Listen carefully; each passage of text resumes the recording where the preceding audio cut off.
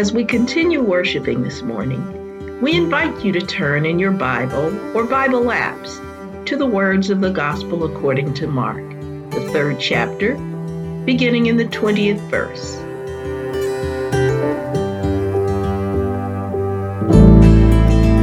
Let us receive the word of God.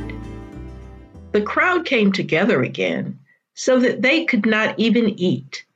When his family heard it, they went out to restrain him, for people were saying, "He has gone out of his mind." And the scribes who came down from Jerusalem said, "He has Beelzebul, and by the ruler of the demons, he casts out demons." And he called them to him and spoke to them in parables. How can Satan cast out Satan? If a kingdom is divided against itself, that kingdom cannot stand. And if a house is divided against itself, that house will not be able to stand. And if Satan has risen up against himself and is divided, he cannot stand. But his end has come.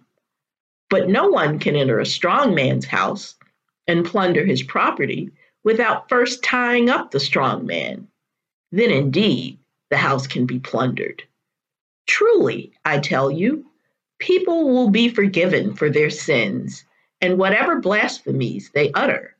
But whoever blasphemes against the Holy Spirit can never have forgiveness, but is guilty of an eternal sin.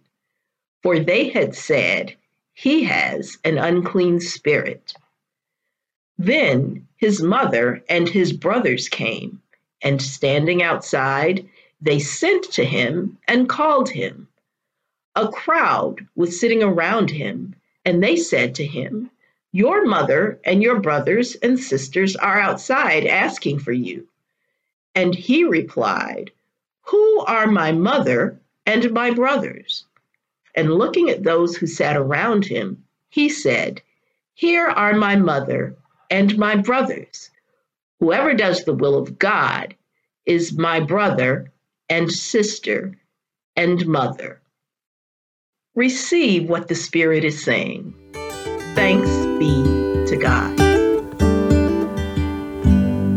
Let us pray. Lord, send forth your Spirit and renew the face of the earth, renew your church, renew Foundry. Be with us with Spirit power. Help us receive the word that you have for us today.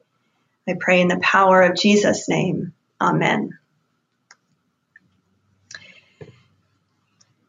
Jesus was a master at getting into good trouble. In Mark's account, the rumblings begin that time that 4 people dug through the roof to lower their friend into Jesus' healing presence. And Jesus simply, in that moment, does what Jesus does. He releases the friend from paralyzing guilt with words of affirmation and forgiveness, and an affirmation of the man's agency to rise and to be free. There were some scribes there that day who were concerned about all this, evidently because it challenged their understanding of God and of what kinds of healing humans can do. The case against Jesus continues, and it continues to build. When he is caught eating with sinners and tax collectors, those deemed hostile and unruly in matters of religion and national loyalty. The questions and the tests just keep coming. And Jesus is tracked literally and watched as if he's a criminal. Folks just wait to catch him in a scenario they can use to accuse him. But Jesus' words and actions continue to draw large crowds, as we hear at the beginning of our text today. So many people to engage that there wasn't even time to eat. You see, Jesus was just being himself. Jesus was just doing what he was created and called to do. His identity and his power stirred up controversy and trouble. And it wasn't just the religious folk who had concerns. We hear at the beginning that Jesus' family comes to restrain Jesus. And again, if you were with me at the beginning, you heard me invite you to have your Bibles ready. If you've got it, open it up. Take a look at this. So I want to make a textual note here. Verse 21 is a very ambiguous phrase in the original Greek. Some translations refer not to family, but to Jesus' friends or kinsmen or his own people, which could mean all sorts of things: tribe, region, nation. At the end of our text, verses 31 to 35, the language in the Greek is very clear that Jesus' mother and siblings arrive, Jesus' blood family. All this is to say, it's not completely unreasonable to suggest that Jesus was stirring things up in his immediate family, in his broader community of friends and tribe, and in the religious community. And what we see happening in our passage for today is a very familiar tactic of response from the human playbook across the ages when someone is causing good trouble. You slander the person and you gaslight the people, appealing to their religious and their moral scruples, using archetypes that trigger fear. And this is often done, this familiar play from the human playbook in response to those causing good trouble. This play is often made to distance ourselves from or to undermine the acceptance of people we don't understand or who threaten our sense of what is right or of what's familiar, or who we fear will take something away from us. The initial verses of our passage might reflect Jesus' friends and hometown community being concerned about his well-being in the midst of all those crowds and taking on so much and thinking he can actually do anything at all about all that suffering. Or they might have been embarrassed by the chatter about Jesus on whatever functioned as social media at the time. Regardless, the text is clear that whomever these people are, they come to restrain Jesus, believing he is, quote, out of his mind. And that's a pretty decent Greek translation.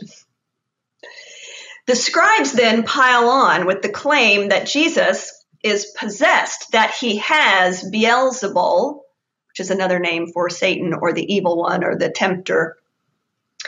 They claim that Jesus is filled with the devil, that his actions are driven by the evil one. Jesus is literally demonized by those speaking for religion. And Jesus' response to this is to simply point out the absurdly illogical nature of the scribes' assertion. Why would Satan destroy Satan? And then we get to 3 verses of scripture that have puzzled people for centuries, beginning in verse 28. What is all this business about blaspheming the Holy Spirit and eternal sin? I found it helpful to look at the Greek word translated blasphemy.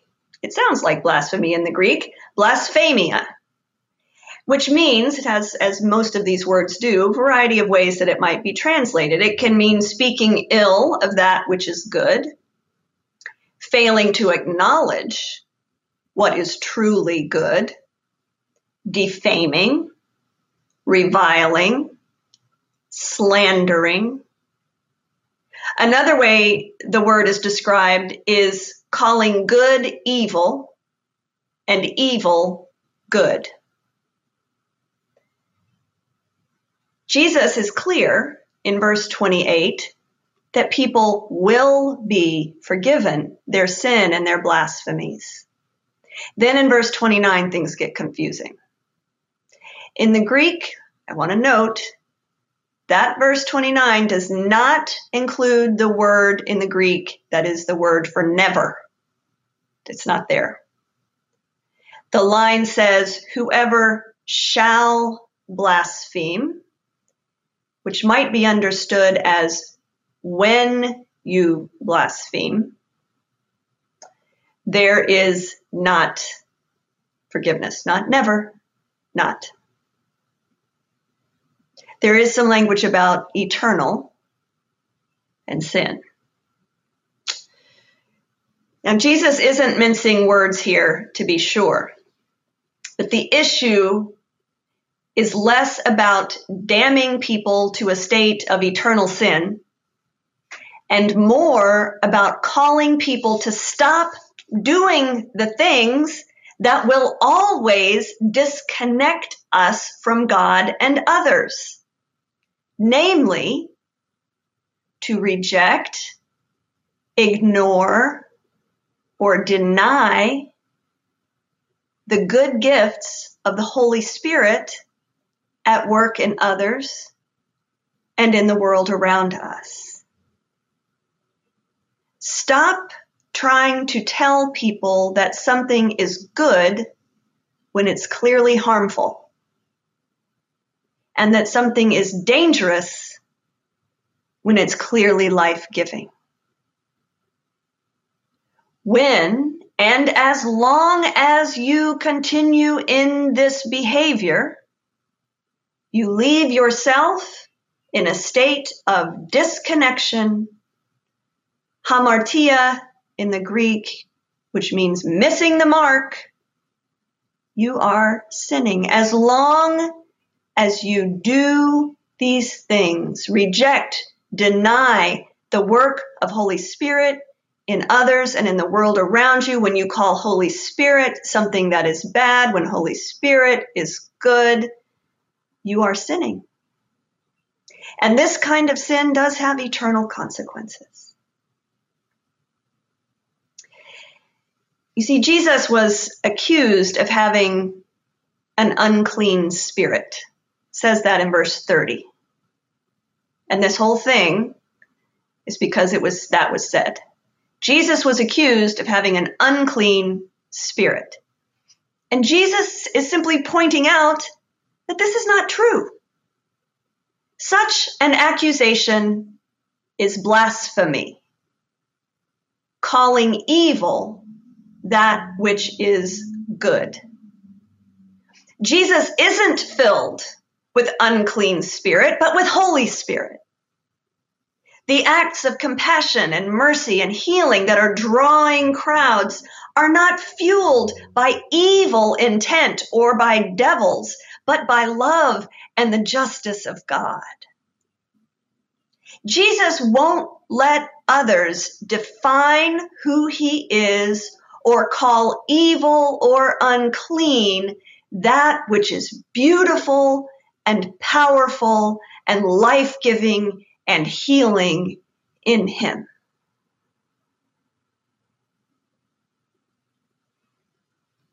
On this first Sunday of LGBTQ Pride Month, this is a beautiful thing to remember. All of us are made in the image of God, and Jesus reveals to us what it looks like to bear that image fully in the world. And part of following Jesus is to emulate the one who refused to be defined by others' attacks and misunderstanding, but rather who claimed his identity and his power and offered both to the world in love. Today, again, we proclaim without equivocation that LGBTQ plus people are beautiful and beloved of God, no matter what slanderous, blasphemous things people or church or family members have said. To call a clearly fabulous, loving, powerful, smart, creative, faithful person who happens to be LGBT or Q evil is just stunning. Makes no sense. And as long as this blasphemy is allowed, as long as it continues, sin is propagated. It keeps going. For ages, people have used that same old playbook against all sorts of people. We've long been trained to think of some people as bad, as outsiders, and as certainly not as part of our family. Sometimes this is overt training, and other times it's learned through the way society is organized. Many of you will know that I grew up in very small town, Oklahoma. My town, Kiefer, is located just 20 miles southwest of Tulsa. I moved back to Tulsa after seminary and served on staff of the United Methodist Church there for a couple of years before moving to DC in 1998. Over the past weeks, I've been newly grieved and angered at my experience of growing up in a place where the worst act of racist violence in our nation's history occurred, and not being taught anything about it. In case you don't know, last weekend was the 100-year anniversary of the Tulsa Race Massacre, when the thriving, affluent African-American community in Greenwood District, also known as Black Wall Street, was attacked and looted by a white mob. Its citizens were assaulted, countless persons were killed, and buildings burned to the ground. Lives, livelihoods, and legacies were destroyed in a matter of hours. In the wake of the violence, 35 city blocks lay in charred ruins. More than 800 people were treated for injuries, and the reports at the time said the deaths were 36, though now historians believe that as many as 300 people may have died.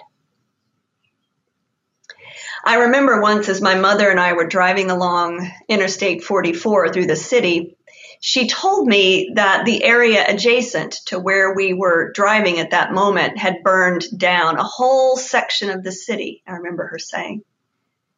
I think she told me that African Americans lived there. I may have added that part, I don't remember. And to be clear, I don't blame my mother. I watched recently the PBS documentary called Tulsa, The Fire and the Forgotten. By the way, shout out to Foundry's own Michelle Martin for her narration of the film.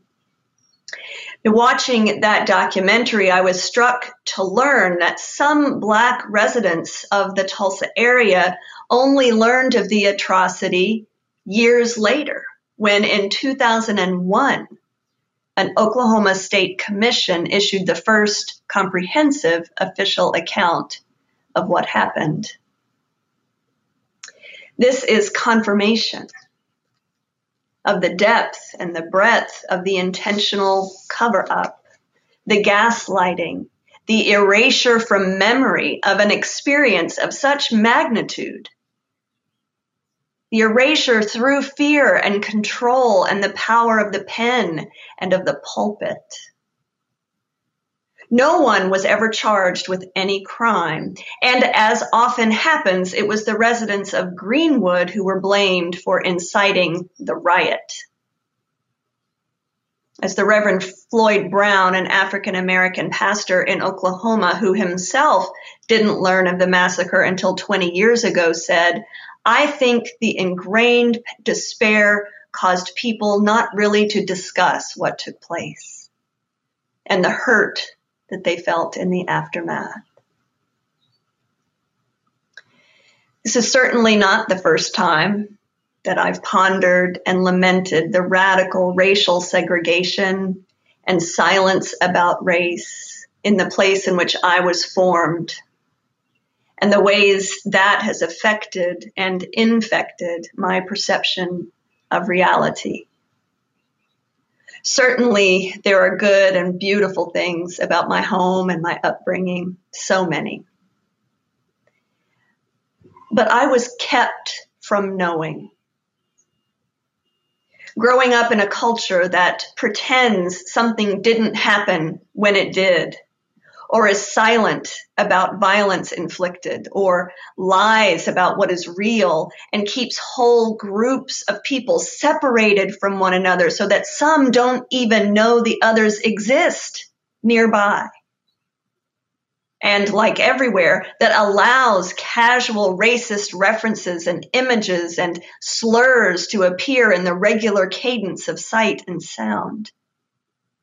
All that, along with the racial tensions reverberating through the atmosphere in the Tulsa area, under the surface, like a mass grave.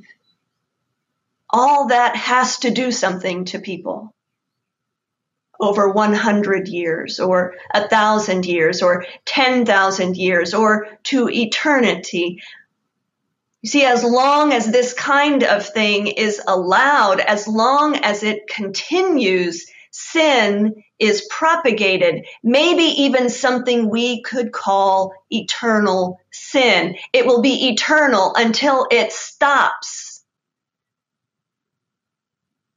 And as it continues, it is soaked up into the minds and hearts and spirits of unsuspecting people like a virus. For all of us, and it is all of us in one way or another, who have been taught in various ways, consciously or not, to separate, to slander, to ignore, to deny, or to demonize, or to do violence to any person or group of people. The good news for all of us who've been taught these kinds of things, the good news is that we can wake up and work to live and to love differently. And we can do that by the grace and the power of Holy Spirit. In the final frame of our gospel passage today, Jesus' mother and brothers and sisters come calling on him. And when he hears that they're present, he doesn't renounce or rebuke them in any way. Just before, we know Jesus had said, we were told Jesus was speaking in parables, teaching. And when the family arrived, as I read the text, Jesus continues teaching, using that moment and their arrival as an opportunity to bring his point home. The point is about family, about what connects us, not what divides. Those who slander Jesus and whisper lies and accusations against him sow division, likely because of religious loyalty and gatekeeping, or because of tribal or national loyalty or gatekeeping, or because of discomfort, fear, jealousy. But here's the thing. Jesus is not out of his mind. Jesus is in God's mind, has God's mind, has God in mind. Jesus is not filled with demonic spirits, but with Holy Spirit. And people through the ages may try to undermine Jesus' mission of saving love, of forgiveness of sins, of reconciliation, and of liberation, but he's not having it. Jesus came to dismantle the tribal and the religious boundaries that allow massacres to happen with impunity, that name a beloved child of God as 3/5 of a person, or as abomination, or as unworthy of God's love and grace. Jesus came to dismantle the tribal and religious boundaries that would allow these blasphemies. Jesus came to tear down the walls of division, to break the silence of injustice, and to usher in a whole new creation. Jesus created a new, always open border when he said, "My family is anyone who seeks to live, to love in the wisdom and the way of God." By God's grace, we receive this good news and the call to follow Jesus. And if we do try to follow Jesus, there's a good chance that we will find ourselves in good trouble. But that trouble is always for a purpose. It's to live in and to work for the freedom of the kingdom of God for all. And when, as a result of following Jesus, people challenge you, they unfriend you on Facebook, they treat you like you are ridiculous, they slander and defame you, they call you naive or uninformed or downright sinful for where you stand or with whom you stand or for who you are, then remember that you are in good company. Jesus has been there and done that. And because Jesus has shown us the way, because Jesus has lived and loved and taught and died and rose again, we can rejoice in the truth that we can trust the promise, the message, the gospel truth that we ourselves are beloved children of God, siblings in the beloved clan, not only given a place at the family table, but honored as participants in the work of widening the circle, in making more and more room eternally, until humankind from every race, gender, identity, culture, orientation, ethnicity, ability, and creed can sing, and not just sing, but mean the song when they say, we are family. May God give us grace and spirit power to keep drawing the circle wider till all are safe, until all have enough, till no one has to live in fear. Amen.